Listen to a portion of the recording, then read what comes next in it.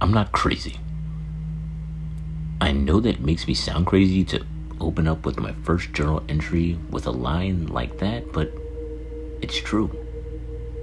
I'm not crazy. Although my therapist might beg to differ. I guess this really isn't going to win you over and convince you that I'm not, well, crazy. But I'm not. Well, at least not toys in the attic, bats in the belfry crazy. But still, I need to say it. I'm not crazy. It's just a little reaffirmation to make myself feel better. I think maybe explaining why I came to need a psychiatrist who would propose an idea like writing out my thoughts would make the most amount of sense. Everything started back with a break-in. Luckily, no one was home. It was our family tradition to catch a movie on Saturday afternoons. To be honest, I have a hard time recalling what the movie was about, but it was some animated film about a boy with magical powers fighting against the Moon Emperor. The kids saw it as a kiddie film, but slowly changed their minds midway through once the action picked up.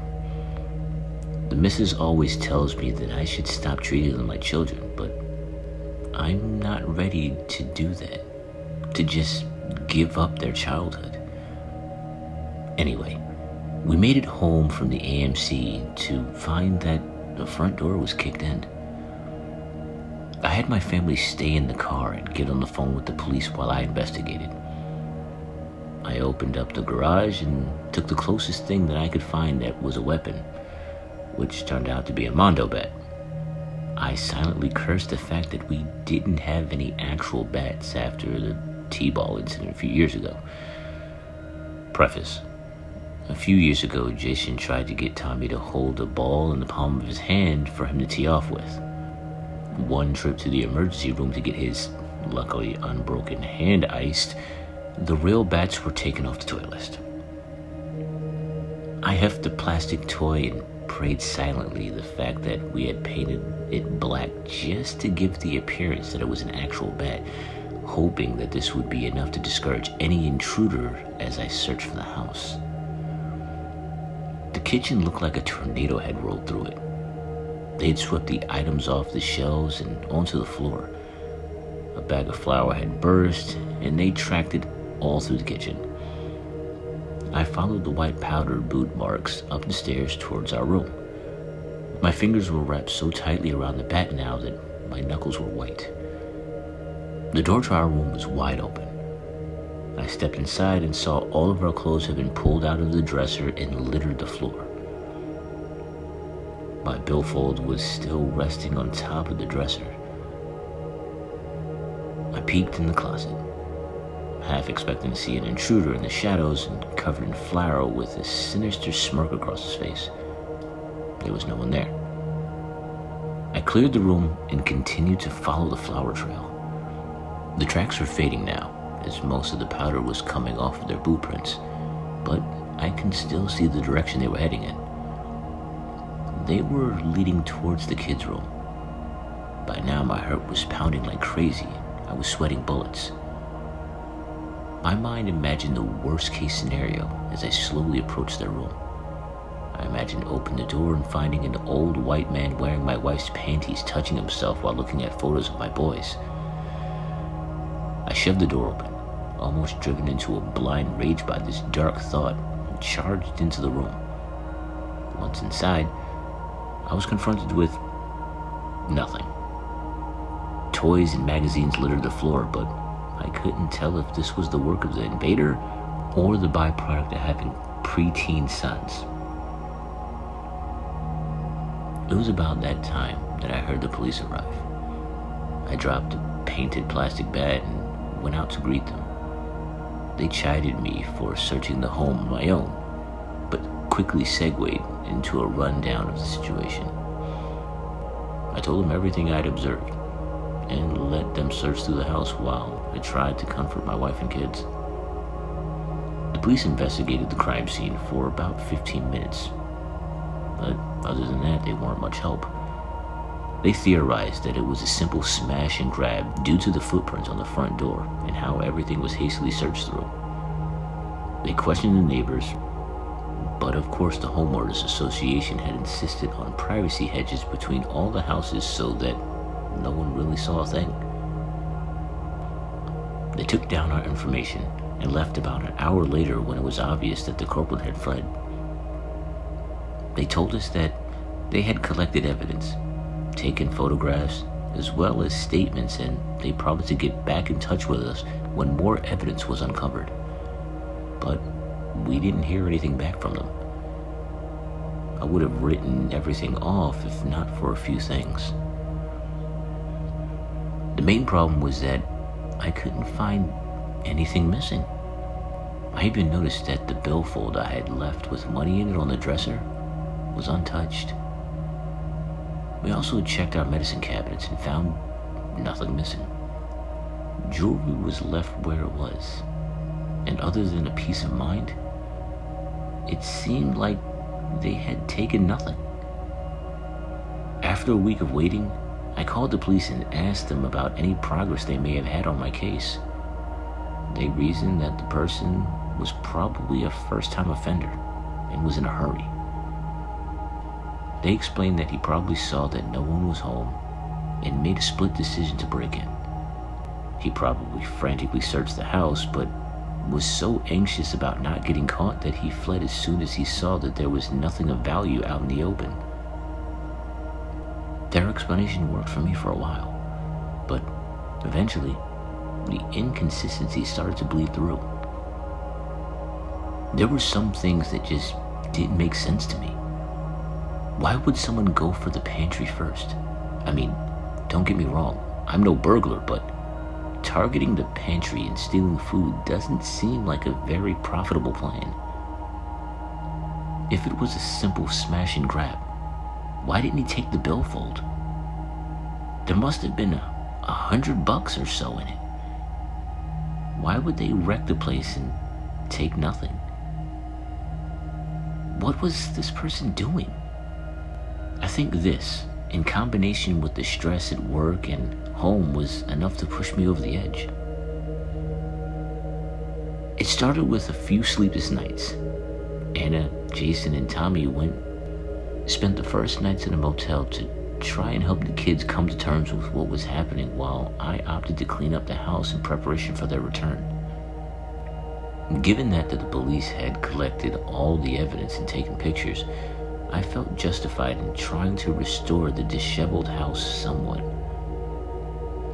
I put everything that was salvageable back on its shelves and in the drawers, vacuumed the floors, and called maintenance in regards to replacing the door and changing the locks. While I was doing all of this, I took a few photos of my own, just in case the homeowner's insurance would balk at the idea of actually refunding us. I got very little sleep that night, as I was busy cleaning up the mess and trying to remove any trace of the burglar's existence for my kids. I was unable to sleep due to the stress of managing a locksmith, a repairman, and a cleaning service for anything that may have been missed. Anna and the kids went to an amusement park that Sunday while I juggled all of these things. Jason and Tommy were seemingly unfazed by the event and went to bed without many issues. At least, any that I could see. On the other hand, I couldn't sleep. I was tired, but still on edge. Every creak and groan of the house was setting off alarm bells. Anna managed to fall asleep, but my constant getting up and checking everything probably woke her a few times. It wasn't until the third sleepless night that Anna suggested that I need to go see someone. At first, I tried to explain that I was doing fine, but she persisted. It wasn't until she showed me my baggy eyes and tired face and sullen expression in the mirror that I relented. I didn't want to worry my kids any more than I already had. This is how I first came to meet my psychiatrist. We had a few sessions. It's also while I'm writing all of these thoughts down. We talked about everything that was going on with me, and she advised putting everything into words. At our first session, she said that I have a tendency to compartmentalize these things and that I needed some sort of outlet. I guess that's why you're holding this in your hands now. I also enjoyed writing and found it to be quite relaxing in such a way that it allows me to deal with everything. I'll probably spend more time writing out most of my thoughts while I have some time at work. After hearing about my ordeal in the break-in, my boss even gave me a few days off to get my act together and repair my house. With that lengthy setting of the stage, I think I'm finally ready to come to terms with everything and record my progress. Wednesday, August 17th, 2006. Went back to work today. Besides the initial awkwardness where people were trying to get the full story about my absence, I was able to take my mind off of everything for a little bit. While I could never make a career out of my writing, I did the next best thing. I found working at an advertising agency pushes me to be a little creative and use my brain. I slept a little better today. I'm not getting a full night's sleep, but I did manage to drift off a few times. Saturday, August 20th, 2006. It's hard to believe that it's been a week since my break-in. The second session with my psychiatrist went well. I told her that I had taken to keeping a journal as per her suggestion, and she seemed to encourage the idea. I asked if she wanted to read any of it, and she told me that it was best to keep it personal, so I wouldn't feel pressured to put on a strong front. I mentioned to her that I sometimes still think about the incident, and she said that was normal. She said it's a normal coping mechanism to remember and try to come to terms with the trauma. I asked her to write me a note saying that I was normal for my wife to read, and we both laughed it off. Life at home is back to normal, somewhat. The kids are running around, and Anna is busy cooking up some spaghetti and meatballs right now as we speak. We didn't go to the movies on account of my therapy sessions, but there really isn't much playing right now that would probably be suitable for children anyway. Thursday, August 25th, 2016. Work was a bit of a pain today. We have an upcoming project that needs to be cleared by Friday, and everyone is running around trying to make ends meet. It's my job to get the ads properly formatted and set up. I must have spent an hour trying to make everything look perfect before I accidentally closed out the program and all of my hard work. I swore up a storm and had to stay a little bit extra while I redid all of my work so that we would meet the deadline. Saturday, August 27th, 2016. I didn't sleep too well last night. That being said, I am not in a good mood. Want to know why? The sessions ended today. The doctor told me that I was good to go. I was a little worried about my fitful night last night, but she explained it away as saying something along the lines of, "You're becoming healthy. That's all. You'll be healthier still this time tomorrow. I think you're on the right course here, and while I love to keep charging you for a low-stress chat, I don't want to add any more stress to your bank account. You're going to be fine. Just keep on the road to recovery." I left the office feeling better than I had since this whole craziness started. I've decided to keep on writing for a bit, to chronicle my progress. I want to look back on this in a few weeks and reflect about how far I've come. Since it was the last day of my session, I couldn't get to the movies again today.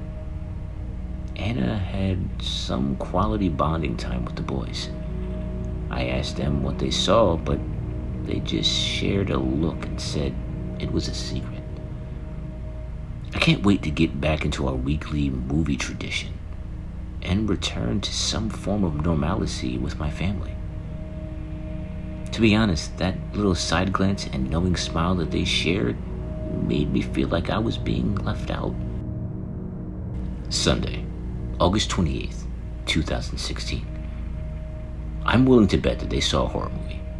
Tommy was up all night last night with nightmares. Of course, Anna slept right through it, and I had to sit by his bedside while he asked questions. I brought it up today, and she had this guilty look on her face. Anna's always on me saying that I can be a bit overbearing, and I understand. I just don't want them to have the same relationship that I had with my dad. I want them to look back on their childhood and remember the time that I spent with them as fond memories. Hopefully, that's the end of late nights. Tuesday, August 30th, 2016. Work continues to be a bitch. Compound that with Tommy's frequent nightmares, and you have the recipe for a bad time. I woke up Anna to deal with it for the first time, but I had to go in the second time when he started calling for me. Anna had forgotten to close the door. Tommy could never sleep with the door open after watching an old episode of Goosebumps where the kids were visited by the grandparents who found that they had imprisoned a monster in one of their closets.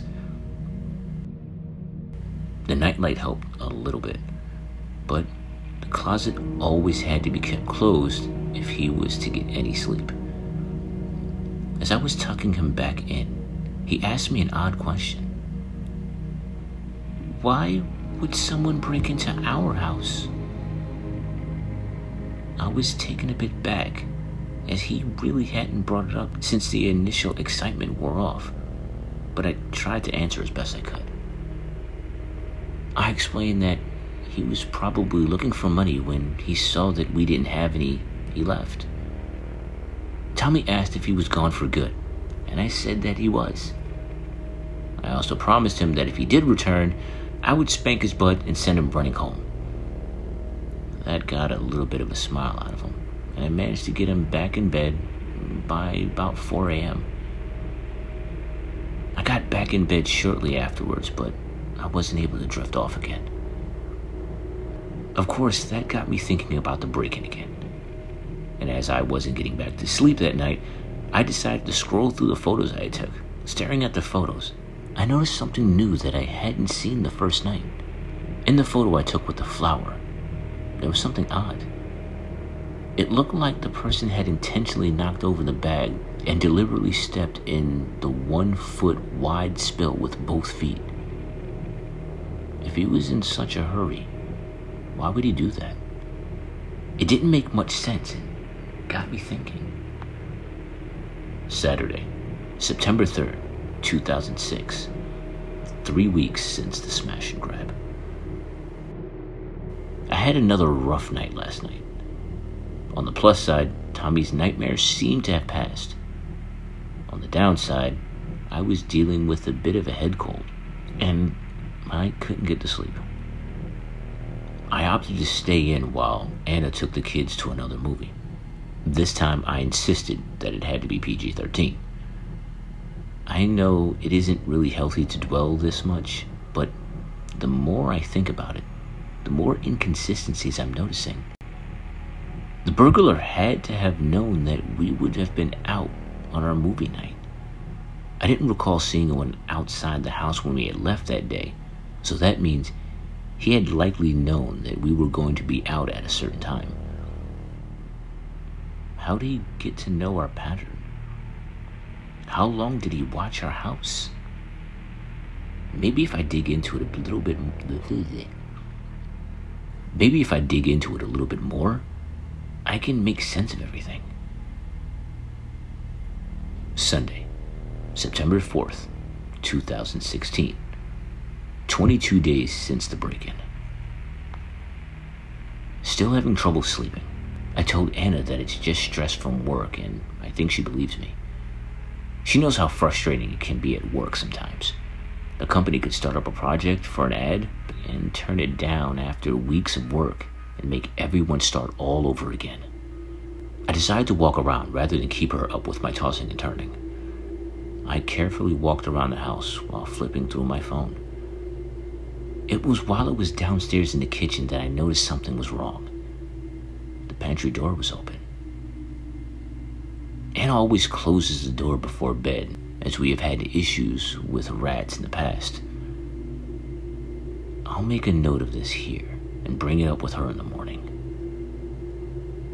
Monday, September 5th, 2016. 23 days since the home invasion.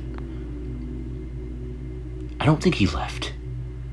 I know that sounds crazy, but hear me out.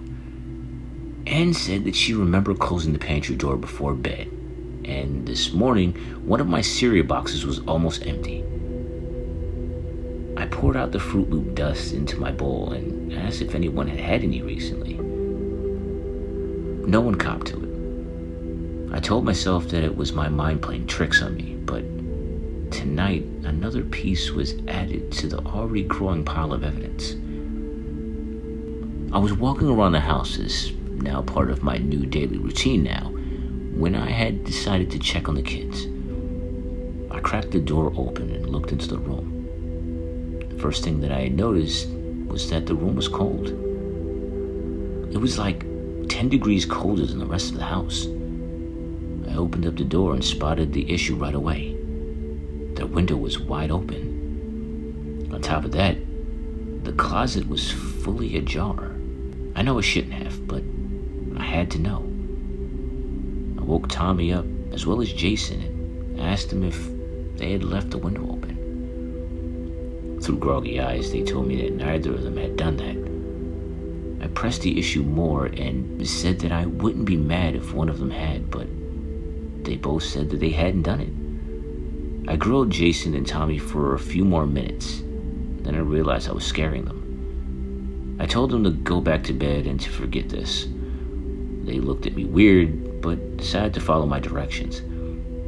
I took a peek into the closet before I had left and saw nothing but darkness. I closed it and then I went to the window before leaving their room. I didn't sleep at all. It feels like I haven't slept in so long. Tuesday, September 6, 2016. Now that I look closer, all the signs are there. I was an idiot to overlook them. The missing food just brought everything back to my attention. The person broke in and tried to stage it to look like a smash and grab, but the truth is they never left. They're somewhere in the house. I see that now. Now I'm noticing things that I've never noticed before. Things have been moved around. It's all small stuff, like the chair being pulled out at the table or kitchen utensils being put in the wrong drawers. They're small things you wouldn't really register until you really thought about them. The more I looked at the photos, the more the signs of them I see. They likely walked through the flower, said that we would be able to track their movements, and searched the whole house. They had hidden so cleverly that we couldn't find them, and since we and the police had fully searched the house, they assumed that we would feel safe thinking that they had left. I checked the crawl space and the attic under the pretense of getting ready for Halloween. I didn't see any sign of him, but I expected as much. This person is clever and cautious. He wouldn't slip up. I can't let my wife or the boys know that someone may still be in the house with us. I have to protect them from this. Who's to say that this person doesn't have any way of listening to us? If he knows I'm going to the police, what's to stop him from snapping and murdering us all? He may decide that he's tired of sneaking around and kill us all to evade capture. I have to be cautious here. I have to outthink him. I need to catch him in the act or find some way to drive him out of the house. Anne caught me looking at the photos again, but I told her that I was trying to figure out how to delete them. She offered to show me, and I jerked the phone away from her. I think she assumes it's me trying to protect my pride, and that's a better excuse than anything I could ever come up with. Don't you think I know how absurd all of this sounds? But it's possible. Someone managed to evade detection for a year while living in the Japanese man's apartment. And you can't forget one in North Carolina, where the guy sweet-talked his way into the house and lived there for 5 days while sexually assaulting the girl who invited him in. It makes me sick knowing that this fucker could potentially still be somewhere in the house and come out when no one is home or no one is awake to eat and do God knows what else. Friday, September 9th, 2016. I had a bit of a blow-up at work. I had taken the past 2 days off to keep an eye on things at the home, and when I was called into work today, I was told rather harshly that I either needed to come in or turn in my resignation. I set up my webcam to try to keep an eye on things while I was out and went to work. My boss stopped by my office shortly after I arrived and told me that I needed to be taking things a bit more seriously, as we had just been commissioned for another project and he needed my head in the game. I couldn't help it. I snapped and told him to mind his own business. I told him that it was hard to stay focused when I had my own problems at home. He looked shocked for a few seconds before turning around and walking away. He didn't make eye contact with me for the rest of the day. I drove home in silence, wondering if I was going to get a phone call over the weekend telling me that I was being terminated. As soon as I got home, I checked the crawl space and the attic again. I stared into the darkness for a few minutes, terrified that my eyes would adjust to the darkness and reveal someone looking at me from their hiding spot. I saw nothing. Anne asked me what was I doing, and I told her I was just looking around. She didn't press the issue, but I can tell that she's getting worried. I have to take care of this quickly before I alienate my family anymore. Sunday, September 11th, 2016. 26 days spent with this stranger in my house. Still no call from my boss, but I have a bigger fish to fry at the moment. I think the intruder is on to me. It's like I can feel him watching me everywhere I go. I don't know if he's looking at me from the closets, the vents, or from behind the sofa or chairs or wherever, but I can feel his eyes on me. Maybe he turned my webcam against me and is using it to remotely monitor me. That would explain why I don't see any signs of the intruder.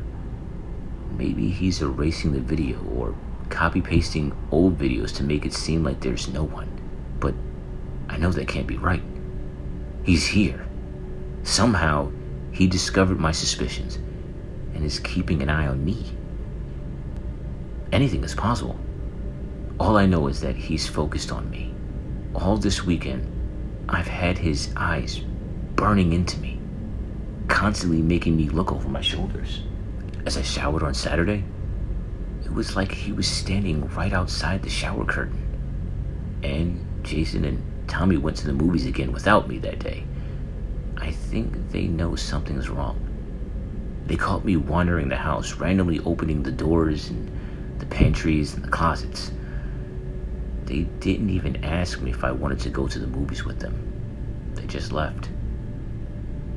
They stayed out late and had dinner, which allowed me to search the house more thoroughly.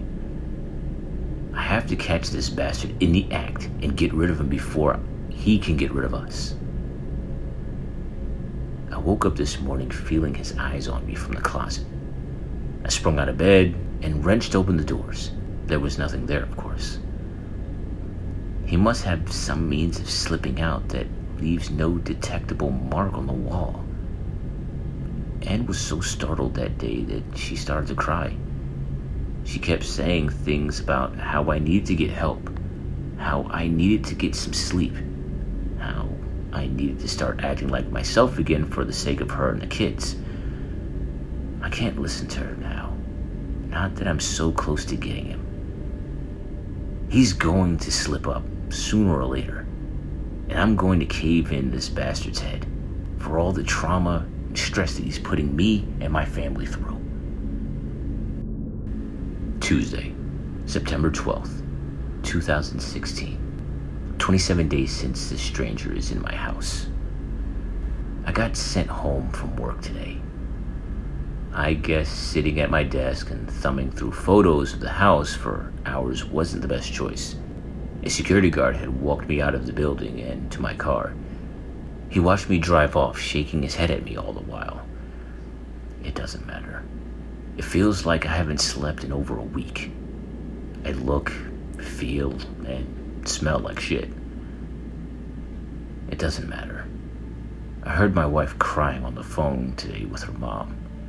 She was speaking in hushed words, but I heard her. She wants to take the kids to their house after school on Friday to get out of this house. It doesn't matter. I can feel his eyes on me, no matter where I am in this house. I proved it by stalking around the house and feeling those eyes burning into me. The entire time, I could feel Anne, Jason, and Tommy watching me warily. It doesn't matter. All that matters is finding this sadistic monster and ending his life. No police, no prisons. There are too many options for him to get out, for him to continue to watch me, for him to worm his way back into our lives. As long as I keep moving and checking spots as random as possible, I'm sure I'll catch him off guard. I won't sleep until I find this bastard. Thursday, September 15th, 2016. He's in the walls. I don't know how this fucker's doing it, but that's the only reasonable explanation why I can't find him. There must be enough space to squeeze through and traverse the entire house using closets as entrances and exits. I could have sworn I heard him laugh at me from behind one of the walls as I passed by it. I'm ending this now. I'll tear down the entire goddamn house if I have to. No one threatens me or my family. Saturday, September 17th, 2016. 32 days. 2 days of Valium and Thorazine later, and I realized that maybe taking a hammer to the walls of my house and screaming like a maniac was probably not the best idea. The police were called and responded fairly quickly. Unfortunately, they were a bit too late to stop me from scaring the hell out of my wife and traumatizing our kids. I think for as long as I live, I'll hear Anne screaming at Tommy and Jason to hide in their rooms. She, of course, tried to stop me from entering their rooms with a hammer, but it was too late for me to listen to reason. I had to make sure that he wasn't hiding behind their walls. In the haze of my delirium, I remember shoving her out of the way and seeing my kids shriek and running from me. I think that memory is going to stick with me till the end of my life. Paranoid schizophrenia or bipolar disorder that was latent, but triggered by stress, that's their current prognosis. They said that they needed a few more sessions to provide me with a proper evaluation. They have all the time in the world, as I don't think I'll be leaving here anytime soon. As I asked if I could keep writing my thoughts down, they tell me that I should be sharing those feelings with them rather than hiding them away in a journal. I think the only reason why they're letting me write this last entry is so that they can look through it themselves and try to figure out what the hell went wrong. The psychiatrist says that with a steady medical regimen, healthy diet, and a relatively low-stress environment, I may be able to lead a normal life. I asked if she thinks I can convince my family to return home with me. She says that it's possible as long as I am serious about my rehabilitation and treatment. She's lying. I don't feel much like writing anymore. I just had my last scheduled dose of Valium for the day, and it makes me tired. There's a stranger in my house. I can't deny that. I just didn't realize who the stranger was. I drove my own family away. I single-handedly managed to alienate my wife and thoroughly traumatize my kids in the space of a month with my insanity. I tried to protect my kids from everything and then expose them to the worst danger imaginable, an unhinged father. In the end, I guess I was worse than my father. He only ended up being a deadbeat. I became something much worse, much more frightening to them. We should have been at the movies today, as per our tradition, watching something, anything, laughing and talking about the movie on our way back to the car. Instead, I'm here, and they're gone, likely for good. In the few days of clarity, haze, that my treatment had given me, I've come to these conclusions.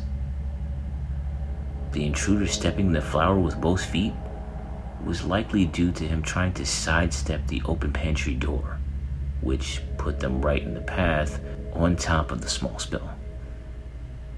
The open pantry door that night was likely from the kids grabbing a midnight snack of Fruit Loops and forgetting to close the door afterwards.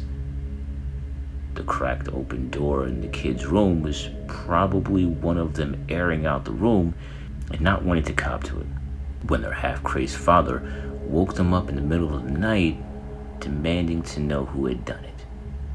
The closet door being open was a boy finally overcoming his fears.